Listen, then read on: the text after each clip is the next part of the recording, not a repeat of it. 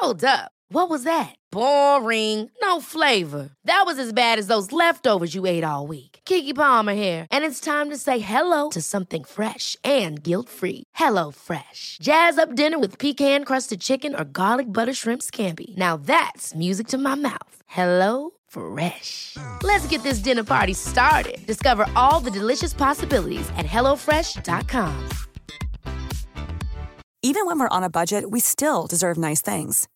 Quince is a place to scoop up stunning high-end goods for 50 to 80% less than similar brands. They have buttery soft cashmere sweaters starting at $50, luxurious Italian leather bags, and so much more. Plus, Quince only works with factories that use safe, ethical, and responsible manufacturing. Get the high-end goods you'll love without the high price tag with Quince. Go to quince.com/style for free shipping and 365-day returns. One size fits all seemed like a good idea for clothes. Nice dress. It's a t-shirt. Until you tried it on. Same goes for your healthcare. That's why United Healthcare offers a variety of flexible, budget-friendly coverage for medical, vision, dental, and more. So whether you're between jobs, coming off a parent's plan, or even missed open enrollment, you can find the plan that fits you best. Find out more about United Healthcare coverage at uh1.com. That's uh1.com.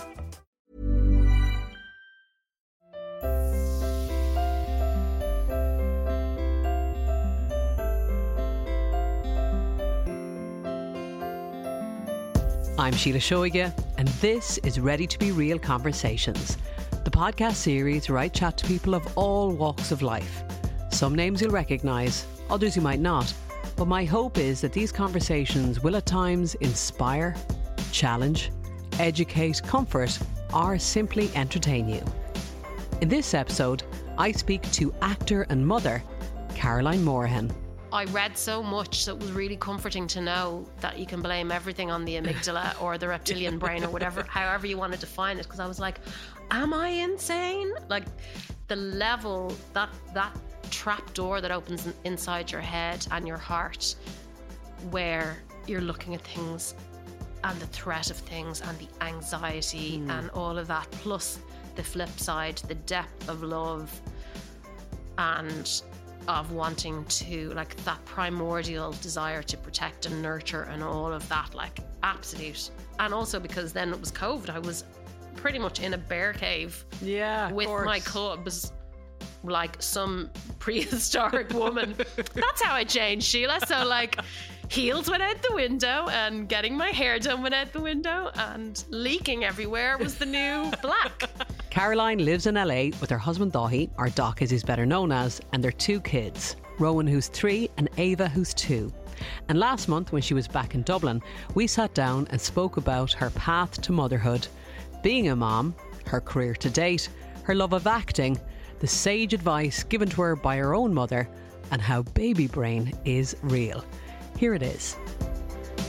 We finally made this happen. I've wanted to talk to you for so long. At the end of all the messages I was sending, I was like, she is going to hate me. Not at all. Not at all. It's just mental. Well, as you well know, just trying to carve out time, because now it's not about me anymore. I have to kind of get my little satellites around the little ones and all of that. So I'm delighted to finally get to chat with you. Yeah, me too. And I mean, I suppose the thing is, we could have done it remotely, but I really wanted to do the face-to-face chat, and I know that means that you have to actually be in Dublin. So, life for you right now, you seem extremely fulfilled. You seem really happy. I am. Yeah, I am. Things have changed so many ways. So many unexpected things have happened. And I do feel very happy and very contented. And I'm really enjoying the moments right now. And I think really central to that is having, becoming a mom and having 2 little people that just cause you to have to be present. Yeah. Because I mean, the one thing everyone says to you, it goes very fast. Jesus, it goes very fast. And it's true. Yeah. Like, you know, longest days, shortest years. There are so many comments that are bandied about, but they're all true. And I really do want to be able to look around and enjoy what's happening right now. And that like all of the books and all of the fridge magnets are like, you know, be present. And there's a reason that people say that, because you do feel a lot less stressed when you plug into what's happening right now. So I'm enjoying that. Yes, and that is, I mean, that's what it's all about, isn't it? Because we can be juggling so much of the time. Oh, big time. Well, I mean, I was terrified of being a mother for the longest time. Like, it wasn't something I was rushing towards at all. Absolutely. Yeah. I was kind of going, oh my God, like 24/7, somebody else is the focus. And like, I just was like, how do people do this? How do they manage? But I suppose I had different priorities then, for one thing. But like, when people would get married before they were 30, I would be looking at them going, are you insane? Yeah, I had a real hesitancy with that kind of thing, just that level of responsibility, and also feeling like you're hanging up your boots or your gloves or whatever metaphor you want to put on it, for a period. Because for me, I'm all in. I've done a few things here and there, but very much my focus at the moment is them. And so years ago, when people are of childbearing age in the typical sense, they go straight for that. And I was like, God, no, I was just absolutely terrified. I feel like I had a bit of an arrested development. Like, other women are very much maternal, and they're like, I can't wait to meet somebody and have babies. And I was just like, who are these people? I could not identify with them at all. And so the relationship bit you were happy with, just the babies bit, not so much. Well, I always figured I would be a parent. I just didn't know when that was going to happen or wanted to happen. I can remember my husband and I were kind of going, oh, I'm sort of 38 now. We should probably be thinking about this. And I was like, yeah. Tumbleweed. But we were kind of on the same page. Okay, well, that's good. We loved our life, and it was just sort of something that we wanted to have done, but it never felt like the right time. So then when I found myself pregnant, then I suddenly went, oh, I do want this. And then something changed. Biology kicked in, and we were ready. But then it wasn't meant to be for me. So like you, I went through a miscarriage, and then I had another miscarriage, and then it became like a crazy focus for me that I just really wanted us to have a family. Yeah. And so I immersed myself into trying to make that happen, and then also trying to get to a place where I was okay if it didn't happen. A lot of people listening will relate to what you're saying. It is all consuming.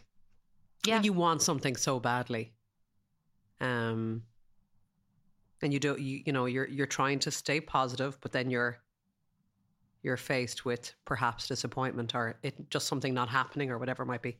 But also, it's hard to think of anything else. Yeah, and it's also the shock of, like, I've had a very lucky life, and I feel very lucky in my life, and things, I generally have an idea about something, and then I go and see how I can make that something happen, or that's how it was. And then suddenly I felt like my body was letting me down, and it was like, oh, I always thought this was going to happen. And now I'm being told by every doctor I see, like, not to bother, even with IVF. They're like, the first round of IVF I did, the doctor pretty much said, you're barren. And I was like, I'll stop you there. Like, when he saw that I was having like a borderline heart attack in the surgery. And then he saw the colour I went, and I was like, is this his first day in the job? Like, how would you say that to somebody? And then he kind of backtracked and went, oh, well, each month can be different. You can have a different reaction a different month. I was like, open with that. Yeah, of course. As you said, why would you start with that? Words have such power, don't they? Absolutely. Particularly the ones you say to yourself. Yeah.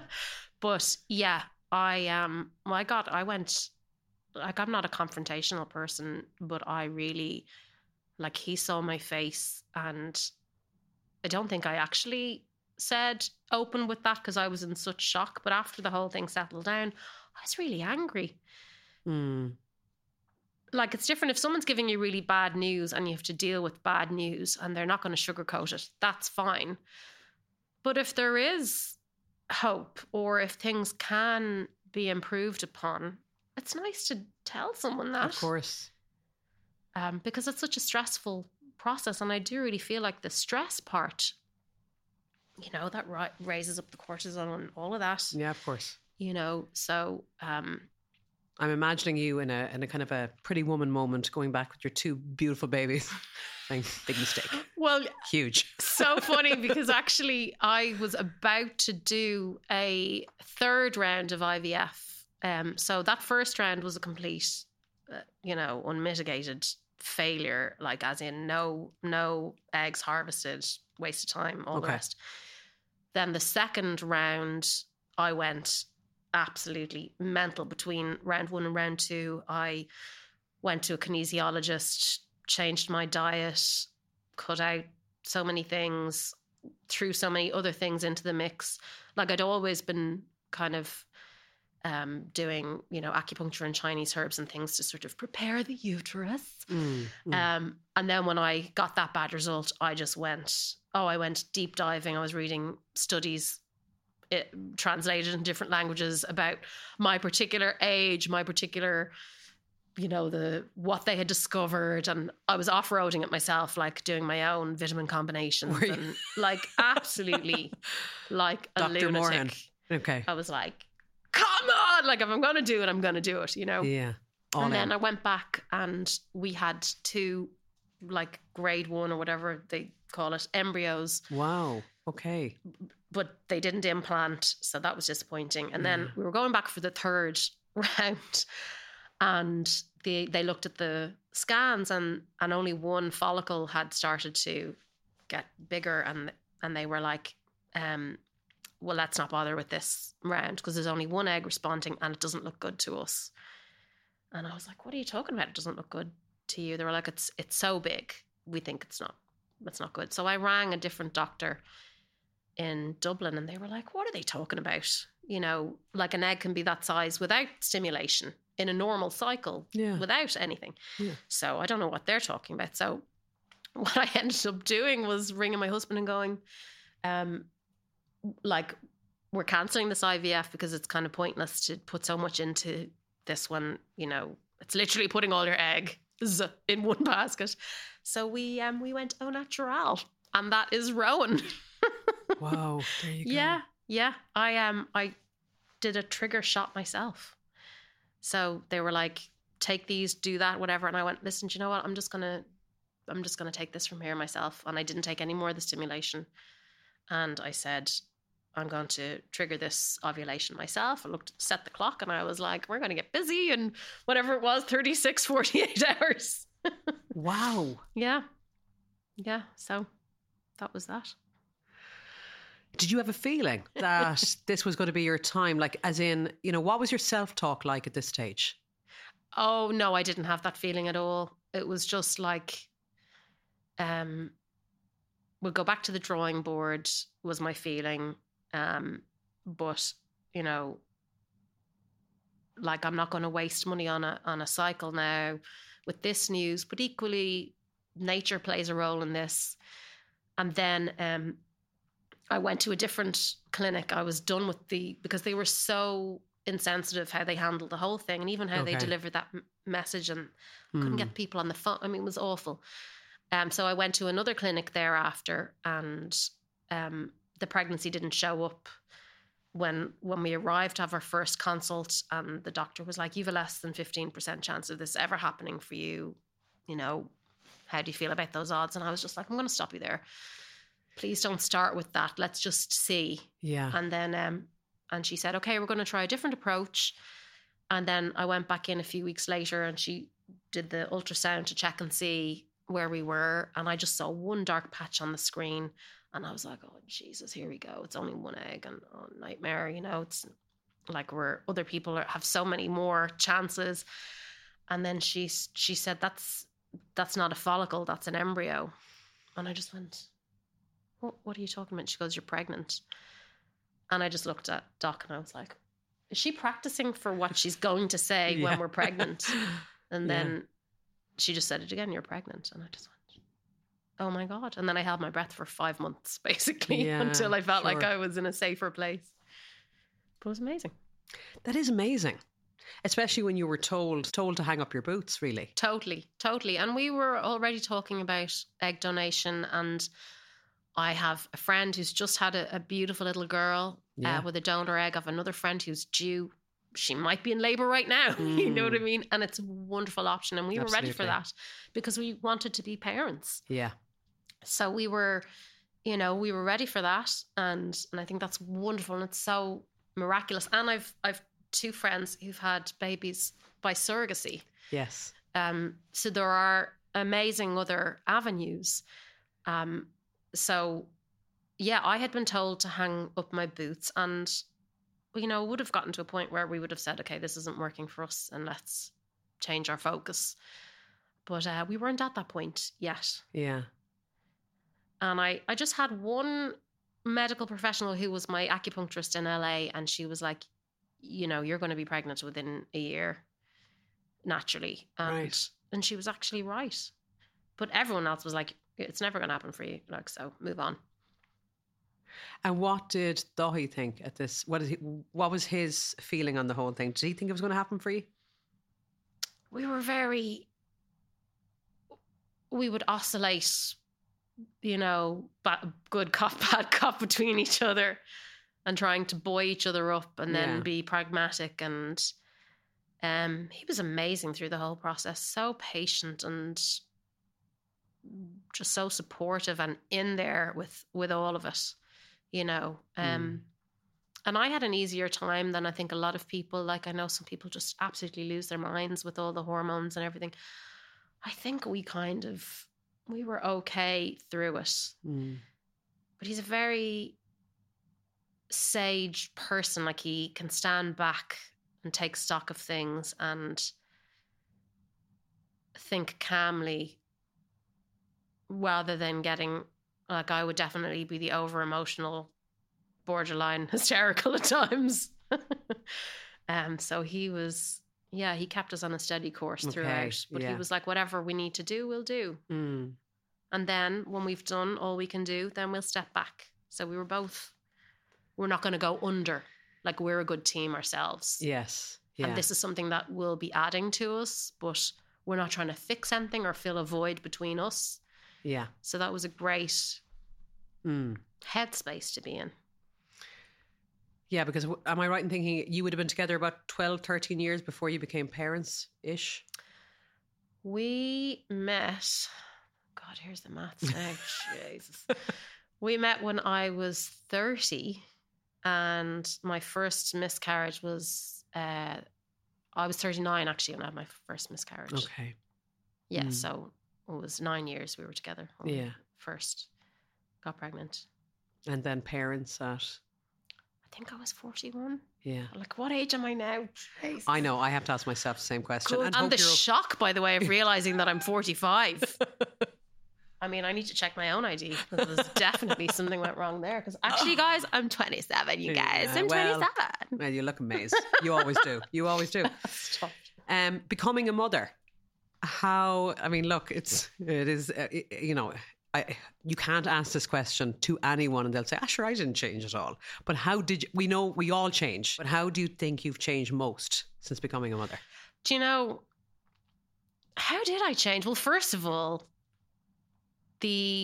what goes on with your brain, when you're pregnant and in the months after, and then even still now, like, I read so much, so it was really comforting to know that you can blame everything on the amygdala or the reptilian brain or whatever, however you want to define it. Because I was like, am I insane? Like, the level, that trap door that opens inside your head and your heart, where you're looking at things and the threat of things and the anxiety and all of that, plus the flip side, the depth of love and of wanting to, like, that primordial desire to protect and nurture and all of that, like, absolute. And also because then it was COVID, I was pretty much in a bear cave with my cubs, like some prehistoric woman. That's how I changed, Sheila. So, like, heels went out the window and getting my hair done went out the window and leaking everywhere was the new black. So That must have been, in its own strange way. I mean, I know at the time you probably didn't think it was a blessing, but because there were a lot of negatives that came with the restrictions during the pandemic, the height of it. But also there was an element of we can just stay in our little nest. It was idyllic, really, for us. It was idyllic because Rowan was just 6 months old or thereabouts when the pandemic struck. Right. And my mom happened to be visiting from Dublin. So she was in LA and then she was coming for 3 weeks and she stayed for 4 months. Okay. So that was magical. Yeah. So I had to jump a few hoops there to get her ESTA extended because they generally don't do that. Yeah. So we got all of that organised and she stayed. So she was there for such a wonderful time. And then also she was there when we found out I was pregnant again. Oh, lovely. So that was incredible to be able to share that with her live in person. It was amazing. Yeah. They're close. Yeah. They're so close in age. I mean, you absolute legend. Because having two myself now, and it wasn't planned to have the age gap that we have, as you know, we had 2 miscarriages in between. But I now have a newfound respect for everyone I know whose kids are closer in age, because it's full on enough for us right now with a 5-year-old and a 1-year-old. But when they're that close and you still have a Baba or a toddler running around and you're trying to mind him, her, and then another. I think there are advantages and disadvantages to both. Sure. I think it worked out beautifully for us because we're sort of just in the trenches with the pair of them and they're thick as thieves. Yeah. And I was in the zone and it was COVID. Yeah. Like there was not a lot going on. I wasn't there knocking out a novel. Yeah. So I may as well knock out a baby. Because it was such a demanding thing. And a friend of mine just had a baby there and I went to visit him and his partner and I was looking at them. I was like, oh my God, you look so well rested. What is happening? Because for us, it was like we were hit with a tornado. Yeah. We were banjaxed and just all over the shop and kind of not even remembering to eat and then being like collapsing, and you're going, it's one tiny baby, But it was very, very full on for us in the beginning with Rowan. Also, when he was born, he was great and in perfect health, but the breastfeeding thing was a bit complicated in the beginning, and he dropped more weight than the doctors were happy with.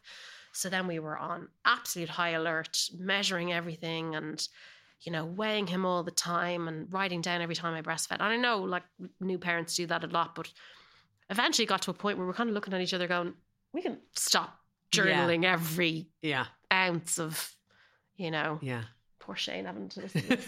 He's well used to it. We have recorded. God, I love him. I mean, really, we did a whole series on pregnancy. Yeah. He's heard it all. Okay. A lot worse than this.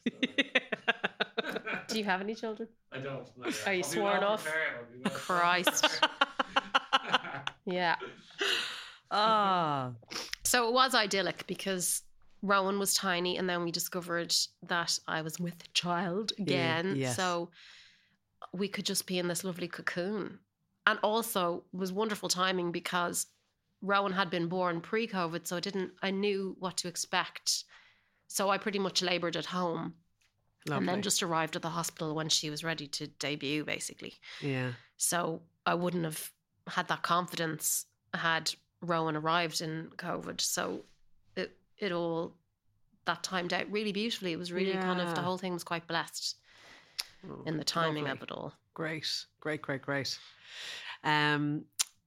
Let's talk about making the decision to leave Ireland. So just, I know so many people listening would have, watched you on TV and known what, like a big noise you were in Irish TV when you decided to leave the country. So you started off, am I right, bit acting, bit of Fair City, and then the Selection Box, a reality TV show, to choose a new presenter was your launch pad into TV presenting. Absolutely. Fair City was really transition year for me. Right. It was quite literally at that age. Before transition year had actually come in. And it started coming in after. I'm aging myself now once again. But I had been in drama school. I was in the Betty Ann Norton Theatre School and absolutely loved it. But I never looked on it as something, as a full-time career. And it's interesting looking back because we did do auditions and stuff as part of the, you know, being in that school. People would approach Betty Ann for people for commercials, for films, for whatever. And I actually didn't realise that, and my mom told me this was when I was an adult. In fact, on the eve of the last audition for the selection box, where I was getting major cold feet because my experience in Fair City in terms of being recognised was really, really negative. It was horrible. Oh. I didn't enjoy it at all. Okay. I didn't like people sort of looking at me, or, I mean, I was 15. So you're at the height of all of that self-consciousness, and you don't know who you are, what's going on. And people of all ages are making comments and, you know, inappropriate male comments, and then nasty. It was sort of like what goes on now in social media was happening out car windows and like bars, dare I say, that I was in at that age. You know, people saying things, and I did not like it at all. So when the opportunity with the selection box came around, and I was like down to the last 5 at this point, or 3 or whatever they broke it down, and it was getting to the end, and I was like, I don't know if I really want to do this. And my mom was sort of saying, well, you know who you are now, and you know what you want to be and say, and you're not going to be a leaf in the wind based on the opinion of others, you know, good or bad. What they say will not change who you were before they said it, and after they've said it, you remain the same person. And that was something that I didn't have any of that when I was 15. Yeah. So I was like, yeah, you're right. And I'm really interested in television presenting. And I had done it once before, briefly on a pilot, and loved it, just been so energized by it. I was like, yeah, actually I do really want to do this. So I did it. But then she also told me that at that time when I was little, when I was in drama school and going for those auditions, there were some that I got for films that, you know, would have moved the needle in terms of my career. But she didn't think it was right for me to be on a set or working professionally at that age. Okay. But she let me do the Fair City thing because it was only supposed to be one scene, a one-off, but it ended up getting written in. And then she actually gave me the choice. Yeah. How did you feel when you found that out? All kinds of feelings. I was really proud of her, actually, first of all, for just having that conviction, you know. But I remember when I was that age and not getting things, or like being in callbacks and then hearing nothing. And I remember going, God, Jodie Foster had already done this by this age, or whatever. You know what I mean? Yeah, okay. And also a lot of my friends in my acting class and in my group, a huge portion of them went on to be professional actors. And a lot of them were working at that age, doing big films with Jim Sheridan, international stuff, radio plays all the time, theatre, a lot of big things. And I definitely had that. What if? Not the what if, but just, oh, you know, I'm not achieving enough now as an 11-year-old or whatever. Oh, you know what I mean? Right. So my mom wouldn't have been aware of that, actually. Okay. She wouldn't have known at that time that I was going, oh, you know. Because she sounds incredibly wise, you know, and what, like, the advice she gave you when you were going for the selection box is like the best advice a mother can give a daughter. It's to just, you know, own who they are. Or any human. Or anyone, exactly. Or anyone. Particularly in this day and age and climate where people are living externally and getting dopamine hits from people doing a thumbs up on something that they don't even know. Yeah. Like being that vulnerable to other people's opinion. It's just so dangerous. It really is. And you know, that was a really important lesson, and it's one I needed to remind myself of, you know, moving to LA, as you say, like having been sort of a minor big deal in the Irish context, to going you weren't somewhere where big deal, you know, no one knows you. But it was that thing of big fish, small pond, and then you were going to LA where you were, I suppose, let's be honest, a small fish in a very big pond. Or fish food, one might say. But like, you know, and that's that leaving that cozy, toasty, you know, your cover magazines, all the papers want you. You're wanted, and then you say, no, I'm gonna leave. Is it true that you guys were only together? You weren't even a year together when you made the move. No, we had met in September and we went to LA for a long weekend, actually, in March. Right. And that was the trigger. Right, okay, for both of you. Yes. Like Doc is really flexible and open to new experiences and had lived in multiple countries before we met, and he'd actually only recently come back to Ireland. So I'm sure his parents weren't too impressed with me taking him off again.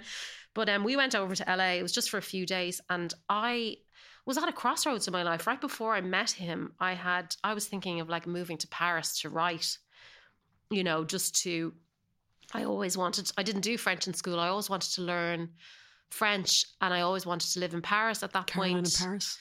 Yeah.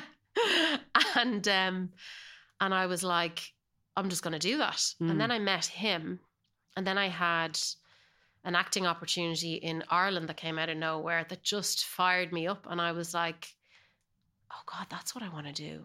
I don't want to be in Paris writing. I want to be acting. And because I just didn't know what I wanted. I didn't know what I wanted. It was the same when I left college. I was like, I wrote on a piece of paper the things I was interested in, and journalism was on that piece of paper, and television presenting was on that piece of paper, and a few other things. And I tried to get into television. Like, I put some sort of a show reel into RTE and had some meetings in TV3, which was in its infancy. And they were like, we have everyone we need, thanks. And I was a bit, when I think about it, probably a bit arrogant in that I wasn't going to go the I'll make coffee route. Yeah. You know, okay. I was like, I have a skill set, you know, surely there's somewhere kind of thing. Good on you. And there wasn't. And maybe good on me in that it did work out. But and this was pre the selection box. Yeah. So you were what, early 20s? Yeah. When did I leave college? Yeah, I would have been, 20. You're like, look to 21 doing errands. Well, I had done work experience in other places, in public relations companies, and you'd served your time. Well, I mean, you felt you had. I kind of was like, I know how this will go, and like in my 20-year-old brain, I was like, yeah, you make coffee and then you keep on making coffee. Yeah, okay. You know, okay. Well, you might get it. You might sort of go into, you'll move in as a researcher or production, whatever. But I didn't think I'd get front of house that route. I wanted to be on camera. I wanted to be on camera talent. That's what I wanted. Well, I mean, they speak about star power and they speak about, you know, the X Factor and all these different terms, and it's an undefinable something. And like, I'm not just saying it because you're sitting in front of me, but I've always felt about you. And hello, I think anyone who ever meets you feels it about you. Some people have a vibe, an aura, whatever you want to call it. Compliments corner. But it's true. It's true. It gives them gravitas. It gives them an energy of something. And you have it. Like, oh my God, hello, do you have it? And this is why you did. Much. But you do. And this is why I suppose you were as popular as you were on Irish TV. I mean, Off the Rails was probably the biggest gig and the one that we kind of remember you most from. How many years did you do that for? We did that. We did that for 6 years, actually. Yeah. Which, you know, was quite long in the scheme of things for some shows. You know, others go on and on and on. But in that, I started to see, you know, when you're that age, you're not looking at certain bigger picture things, but for sure they would swap out presenters on shows like that and swap out the name of the show. And it kind of always seemed to be like a 2-year stint, you know, but I wasn't thinking of that at that time. I was just really enjoying it and having a great time. And it was an amazing gig to get, because it was sort of like a culmination of so many different things, because I already had my fashion column in the Herald. So I basically, like, Off the Rails was like a 3-dimensional version of what I was already doing. And the reach of it was huge. So it was so rewarding, because I got to, like, I would do makeovers in the paper and we'd do like a still shoot, and I'd bring people out and get them kitted up and all the rest. So to actually have a whole team behind me doing that was just magical. And I loved it. I put my heart and soul into it. But before deciding to move to LA, like that final year, my heart wasn't in it anymore. I kind of felt like it was getting repetitive and it was stagnating and plateauing, or whatever word you want to put on it. And I was like, I need to change. This needs to change. And I just didn't know what the next move would be. Like, I was very lucky with, and again, there was a lot of arrogance there, because I said probably no to more things than I said yes to during those years in Ireland in terms of TV stuff. Like, I was selective about the things I wanted to do. And good on you. Because because you know it's not that easy to say no to things and be that like comfortable in yourself to say, oh, I'm not feeling that. You know, especially when you're going from gig to gig. Absolutely. Orna. I could see some crews that were absolutely wrecked because you'd see lads going, well, I don't know where the next thing coming from. And I'm like, well, when you can actually live, because your shoulders in bits carrying that camera, you need to take a break, you know. But and well, that's the thing. I didn't have a family that I needed to provide for. Yeah. I didn't have those pressures.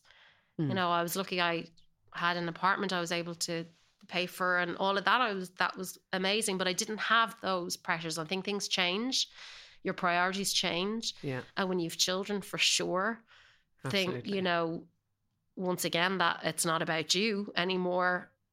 I think people like you would have a very different outlook then, but at that time in my 20s, I didn't have those pressures. Sure. So I would say no to projects that I didn't think would, like, I thought could potentially do me damage to be associated with them, whatever. And I remember one time, oh God, this is triggering something. I kept saying no to this project where it was like a program about young teenagers who like wanted to be famous and wanted to be in the media or whatever. And this program was grooming them for that. And I kept on saying, no, I think this is a really bad idea. I think that this is a vulnerable age for teenagers, and they'll go back into school the day after this airs and get absolutely slated. And I don't want to have anything to do with it. And it kept coming back around. And then eventually the producers, because Olivia, my sister, managed all my TV career, they were like, oh, Olivia, for God's sake, we're trying to get her on Jason Byrne's Anonymous show. It's not this program at all, but we're just trying, will you just get her on the show? They had invented this whole program. Yeah. So then Olivia was like, oh, I think you should do this, you know, just for me to get like stitched up or whatever. It was absolutely hilarious. And Pam was in the prosthetics. But like that, you know, I was like, I don't want to do a program like that sort of celebrity kind of tacky, you know. So it turned out not to be that either. And I was made a holy show. They were like, can she just park her integrity, please, and just do the gig? Yeah. Yeah. Well, at that time, it was, you know, you can make those decisions when you're free and you don't have things pulling at you. But it strikes me that you're still that person that has a good sense of, if you want to do something, you'll do it. If you don't, you won't. Definitely. I think that's in there. But at the moment, I'm in such a different space. Like, honestly, I did a play during the summer and I was like, wow, I can remember lines. Like, I was going, is my head, like, has the grey matter left the building? Like, because I've just been in such a space of being at home with children and doing the odd bit and piece there. But like, you know, like I just was looking in the mirror one day in the midst of all of that going, God, I am the woman I did makeovers on years ago. Where you'd go, Jesus, how could she leave the house like that? Have you no self-respect? I'm like, yeah, that's me. That's me. Like, honestly, particularly during COVID, you're going, I don't think my calf muscles could cope with a heel now. I know. Think they would snap. Yes. You know? Yeah. I'm in them today for you, Sheila. Oh, you are. Well done, you. Cool fact, a crocodile can't stick out its tongue. Also, you can get health insurance for a month or just under a year in some states. United Healthcare short-term insurance plans, underwritten by Golden Rule Insurance Company, offer flexible, budget-friendly coverage for you. Learn more at uh1.com. Ever catch yourself eating the same flavorless dinner 3 days in a row?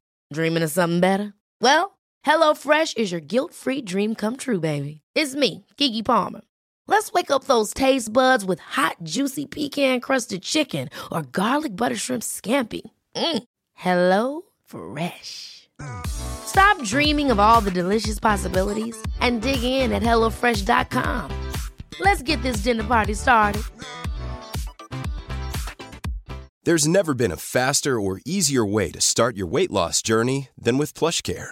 PlushCare accepts most insurance plans and gives you online access to board-certified physicians who can prescribe FDA-approved weight loss medications like Wegovy and Zepbound for those who qualify.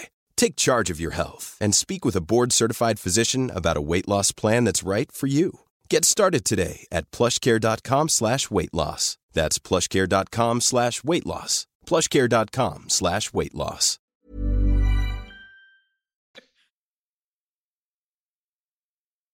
Well, I'm home in Dublin now, and it's so much more dressy than LA. Is it? Yeah. That's so funny. I would not see it, again, it's probably my own ignorance. I wouldn't have known that. Wouldn't have thought that. Yeah, well, like, I mean, there are red carpet things and all that sort of jazz in LA for sure, and people push the boat out, but also on that same red carpet you'll see someone in flip-flops and you know, jeans that look like they need a wash. Okay, so what is your life? So life now is obviously, you know, it's the kids and the main focus, but say before the kids, what would a typical day be like when you were like, you know, it's all about the work stuff? Did you have a typical day? I didn't have a typical day. Like, you know, it's very different, and so a lot of time would be spent in preparation for auditions. So a lot goes into, when you get good opportunities, being ready for them.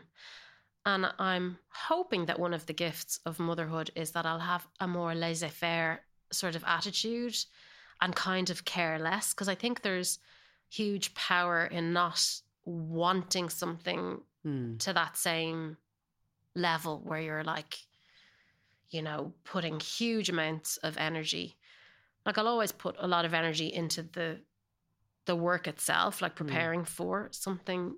You know, I'm not one of these people that just rocks in and I haven't learned what I'm doing, or I haven't researched the part. Like, and I was like that even with Off the Rails. You know, I would write all the scripts, and I would always spend a lot of time talking to people that we were going to be working with.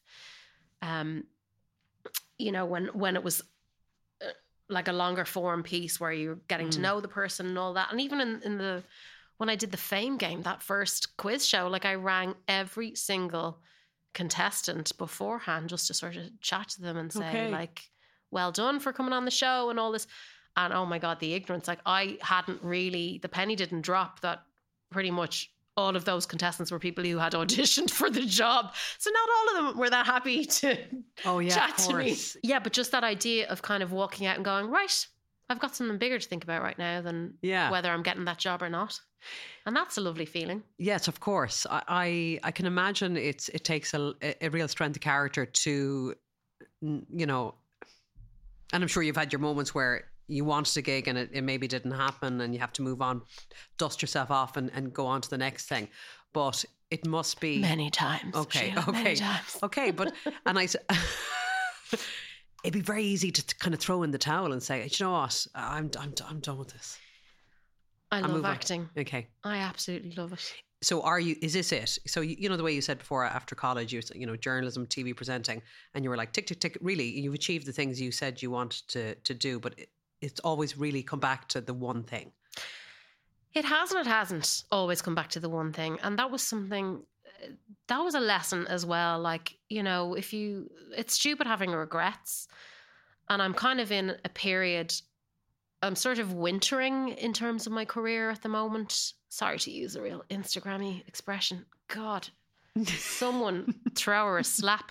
But you know what I mean? I'm kind of in... Get it, yeah. I'm in a quieter place. I'm not go.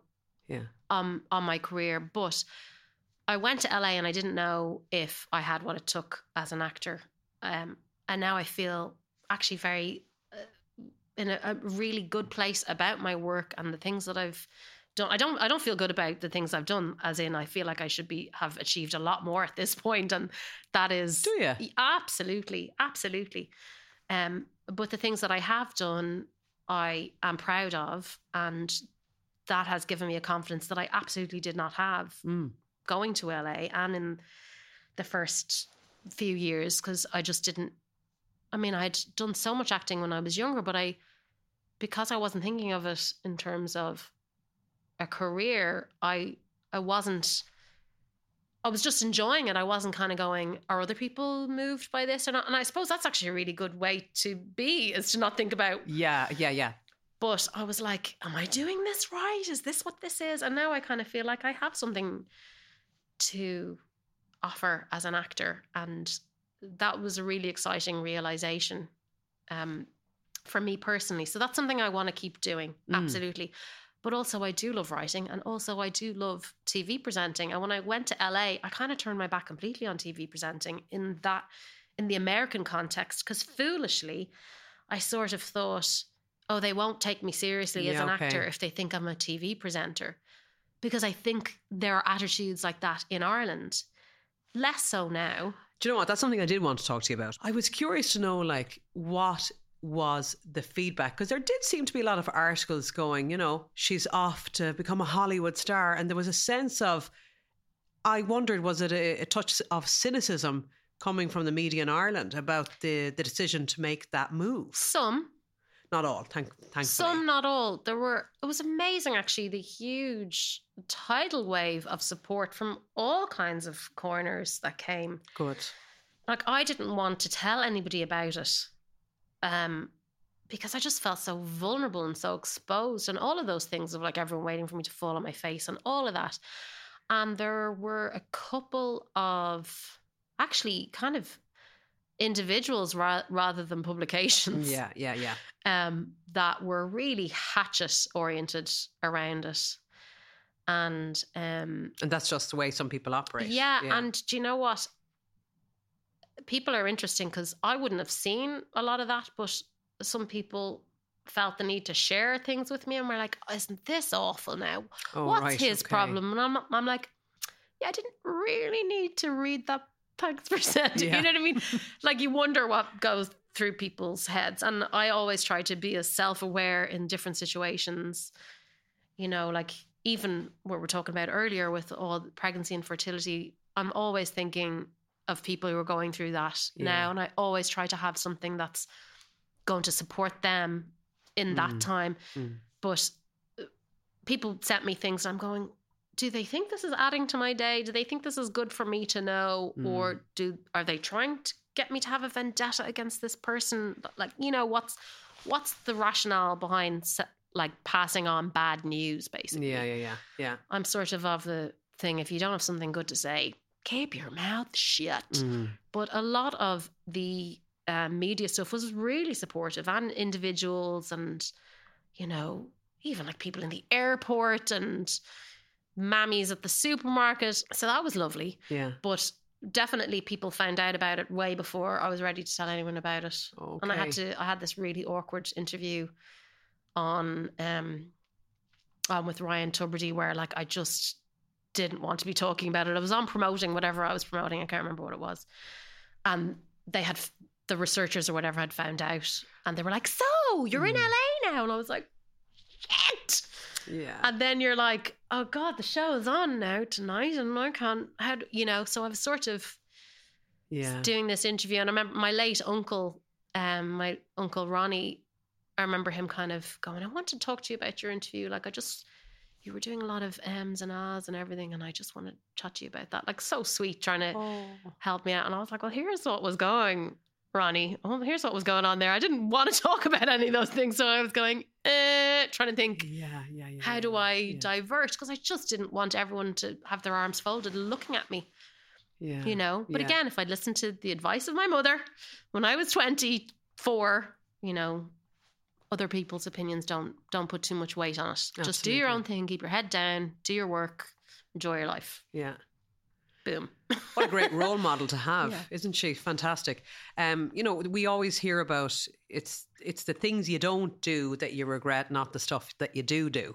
So you're doing the thing, I suppose. That's true, isn't it? Yeah. That's true. It's something I wanted to do, and we love it there. We love our lifestyle there. Work is way harder. Like I just had everything fall in my lap all the time. Here. Yeah. And it's not like that in LA. I've had some amazing opportunities, and I've gone through a lot of personal development and growth around my work. But I'm at another point now where I have to kind of go dig deep again in terms of like, I feel like I'll be reinventing myself again when I come out of this cocoon that I'm still in. Even though I'm doing bits and pieces, I'm still, until they're a little bit older, I'm very much the focus is the children. Yeah, of course. So then when I come out, it's like I have to kind of re-energize all of the work stuff again, because it hasn't been my priority. Yeah, but the love is still there for the craft. Absolutely. Yeah, so absolutely. You see yourself staying with acting. Yeah, well, I have. There's a project that I'm going to be hosting when I go back to LA, and that'll be the first presenting thing I've done for quite a while. So I'm looking forward to that. But I don't have things mapped out at all. But definitely, yeah. Like I did a play during the summer in Smock Alley, and then we were over in Tala, and it was just such a joy to be back standing behind the flats waiting to go on. I mean, the flats on a theatre stage, I wasn't in Ballymun at the time. And just that, there's just something very special, the electricity of a live audience, particularly. Like I love all kinds of acting. I love film, television and theatre, but there's something particularly special about theatre for me. Yeah. So definitely, yeah, the craft will be part of the next phase. Yes. Are you guys going to, I mean, I know you're probably asked a lot, and it's at the end of the day, it's a personal family decision, but you're back here, back home. I mean, I know home is LA now. Or where is home? I mean, are you torn? I am a bit torn. LA is home. Yeah, okay.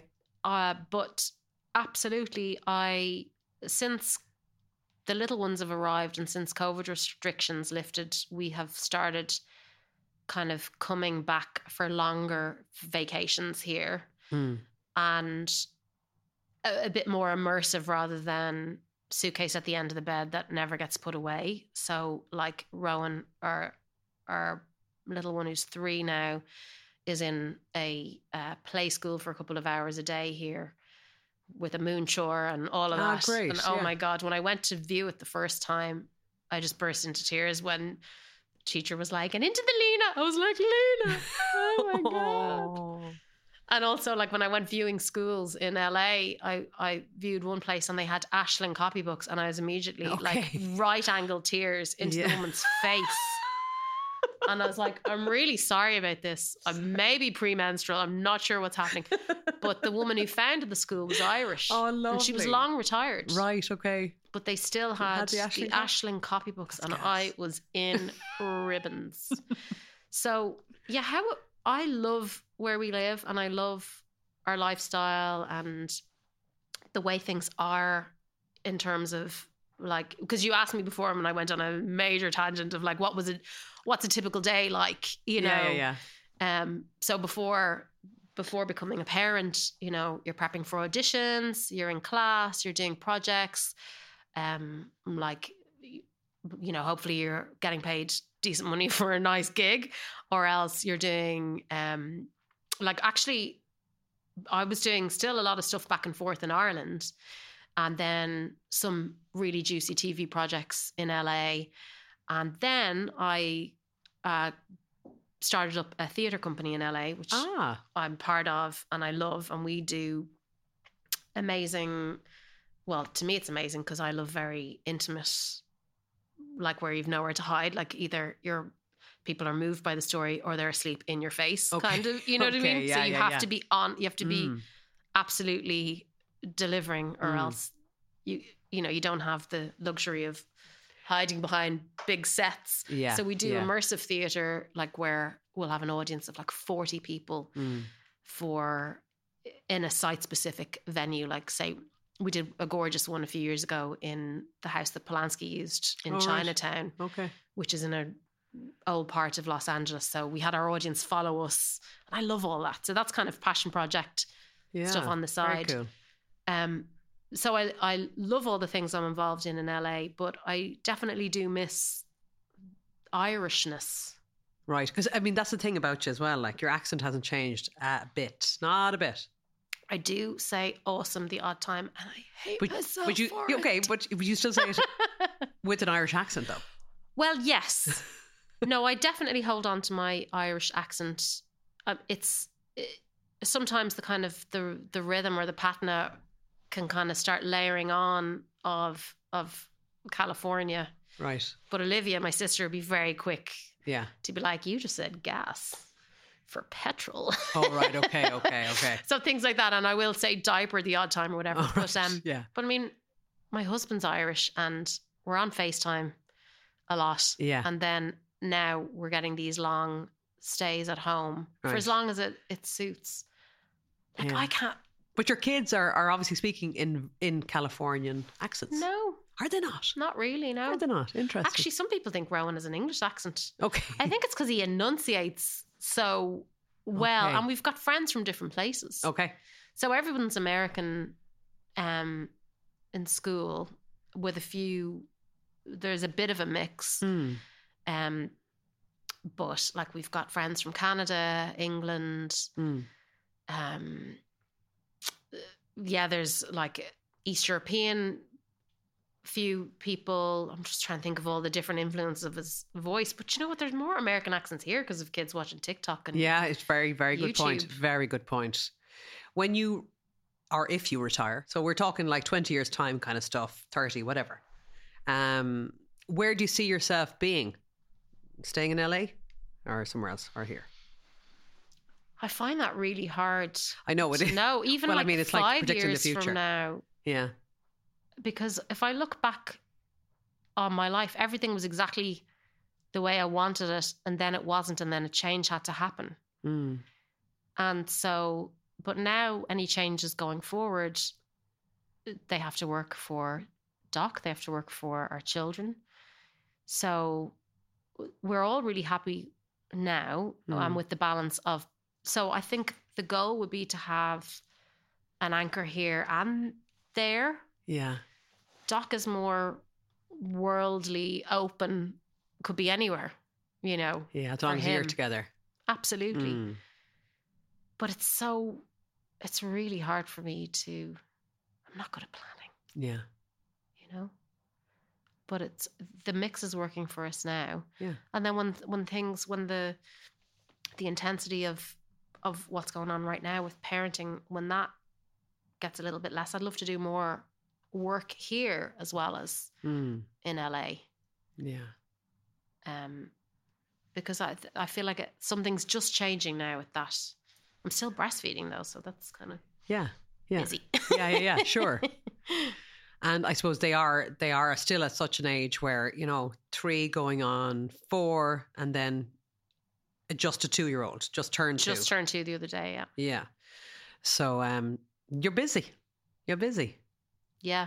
Yeah. I love it though. So many people, I've heard so many people in the park and stuff go like, oh my God, I hate the baby phase. And I get it.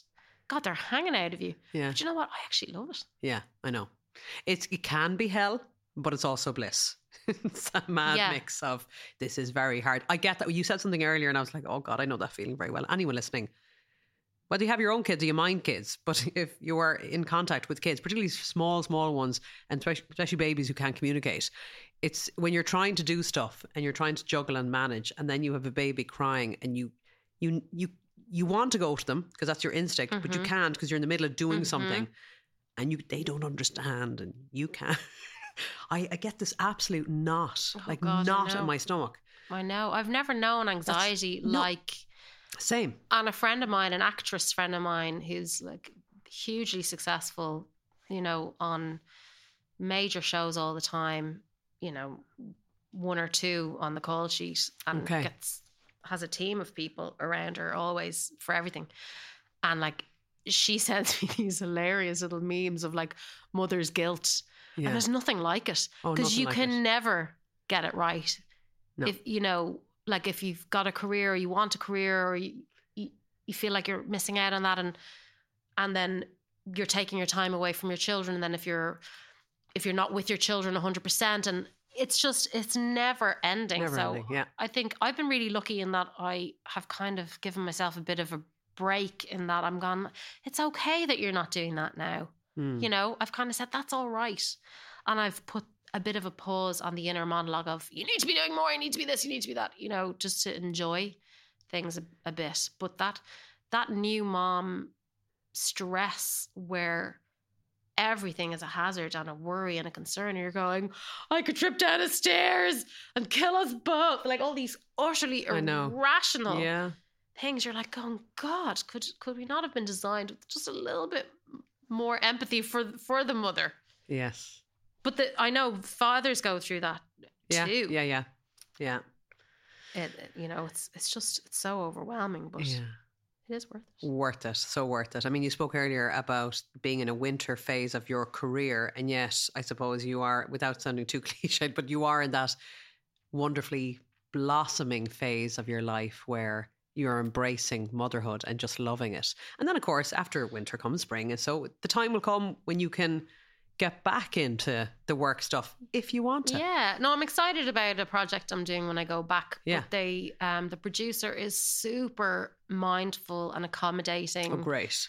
You know, in terms of like the working it around me and not being giant days every day. So that's incredible. Yeah, and I think COVID taught a lot of people about work-life balance, hopefully. You know, that you can do things in a different way and you don't have to be chained to the desk. Big time. There are other ways of doing it.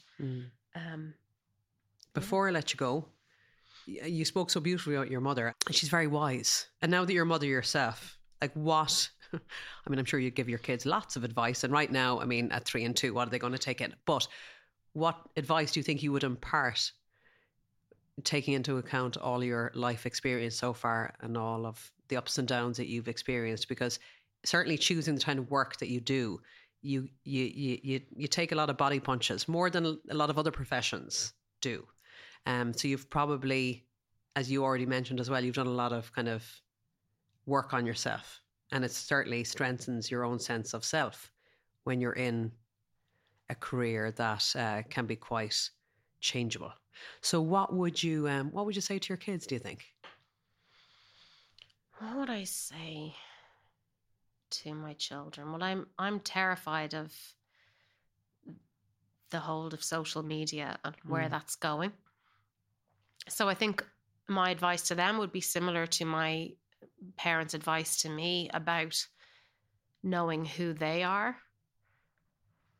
and listening to their own instincts and not being too swayed by trying to do what other people expect of them. I think would be something, including me. That was a wonderful book, I think it was, I read before having Rowan, about you have ideas about what you want for your children or who they're going to be, but really you're a conduit for this person who's arriving, and they may not like any of the things you're interested in or share any of your belief systems. They're an entity unto themselves. So you have to stand back and let them self-actualize whatever way that'll be, but you hopefully will nurture and guide them and support them in whatever that's going to be, but not preconditioning them. And that's something definitely my parents never did with Olivia or I. they gave us so much exposure to so many different things to see where we were drawn and allowed us to do that. So that's something that I hope to impart to them. Yeah. And optimism, above all. I think entering, going through life with optimism is so important. And so, like, I keep harping on about social media, but I'm really unplugged from a lot of that. Yeah. And a lot of things that feed a lot of negativity, I think that really brings your own vibration way down. Yes. And I think you do become ultra aware of it, don't you?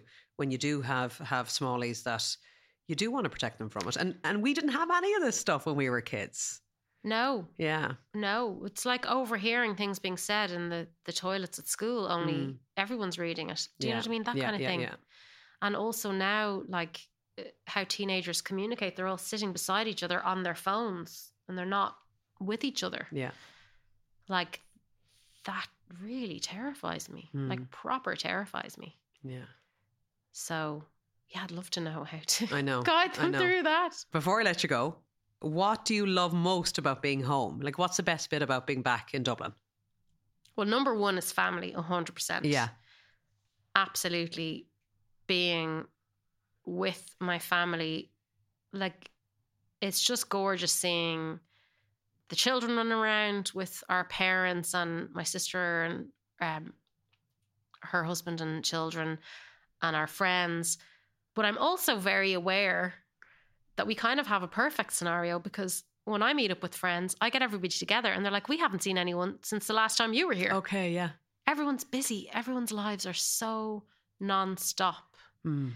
So that kind of emerald glasses that you'd have on, I'm aware that when we're home, it's different than when we're not. So that helps me on the goodbyes. Yeah, okay. So that's the number one thing. I love being home. I love just plugging into the Irishness of home, the air, like the beauty. I love feeling like I'm in a country where you can get pure food. I mean, you can get amazing organic. I go to the farmers market and all of that, absolutely. Yeah. But I feel like we've got this little island that is like virgin pure in so many ways in terms of the access to dairy and food production and everything. And it's really a jewel. And the scenery and all of that is so pure that I love that. Like, normally in the summer we try to get down to the west of Ireland, and it's just such a tonic. Yeah. So this time it's been like walks in the country when we can get out anywhere. Like, a friend of mine converted a horse box into a little shebeen. Oh, cool. There, we're down in Blessington, Wicklow with him, and just I love, like, you're minutes from Dublin, but you're in like this absolute paradise of sheep in the fields and everything, and like LA is just such a metropolis. Yeah. So that's something I really miss. Yeah. For sure. It's a very special country, and I do think you need to be away from it to fully appreciate that. A massive thanks to Caroline for taking time to speak to me. I absolutely loved our chat. And if you liked it, please share it with your friends or family, or you can pop it up on your social media. And of course, you can support what I do in all the usual ways by clicking follow, giving a rating, or taking a minute to leave a comment. Thank you so much. You've been listening to Ready to Be Real.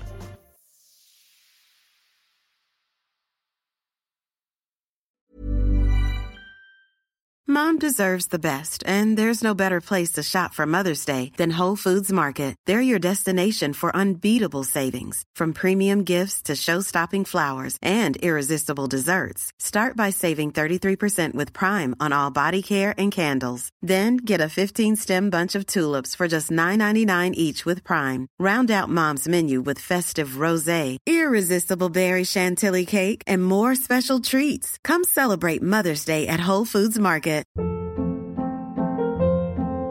Hold up. What was that? Boring. No flavor. That was as bad as those leftovers you ate all week. Keke Palmer here, and it's time to say hello to something fresh and guilt-free. Hello Fresh. Jazz up dinner with pecan-crusted chicken or garlic butter shrimp scampi. Now that's music to my mouth. Hello Fresh. Let's get this dinner party started. Discover all the delicious possibilities at hellofresh.com. Mom deserves the best, and there's no better place to shop for Mother's Day than Whole Foods Market. They're your destination for unbeatable savings, from premium gifts to show-stopping flowers and irresistible desserts. Start by saving 33% with Prime on all body care and candles. Then get a 15-stem bunch of tulips for just $9.99 each with Prime. Round out Mom's menu with festive rosé, irresistible berry chantilly cake, and more special treats. Come celebrate Mother's Day at Whole Foods Market.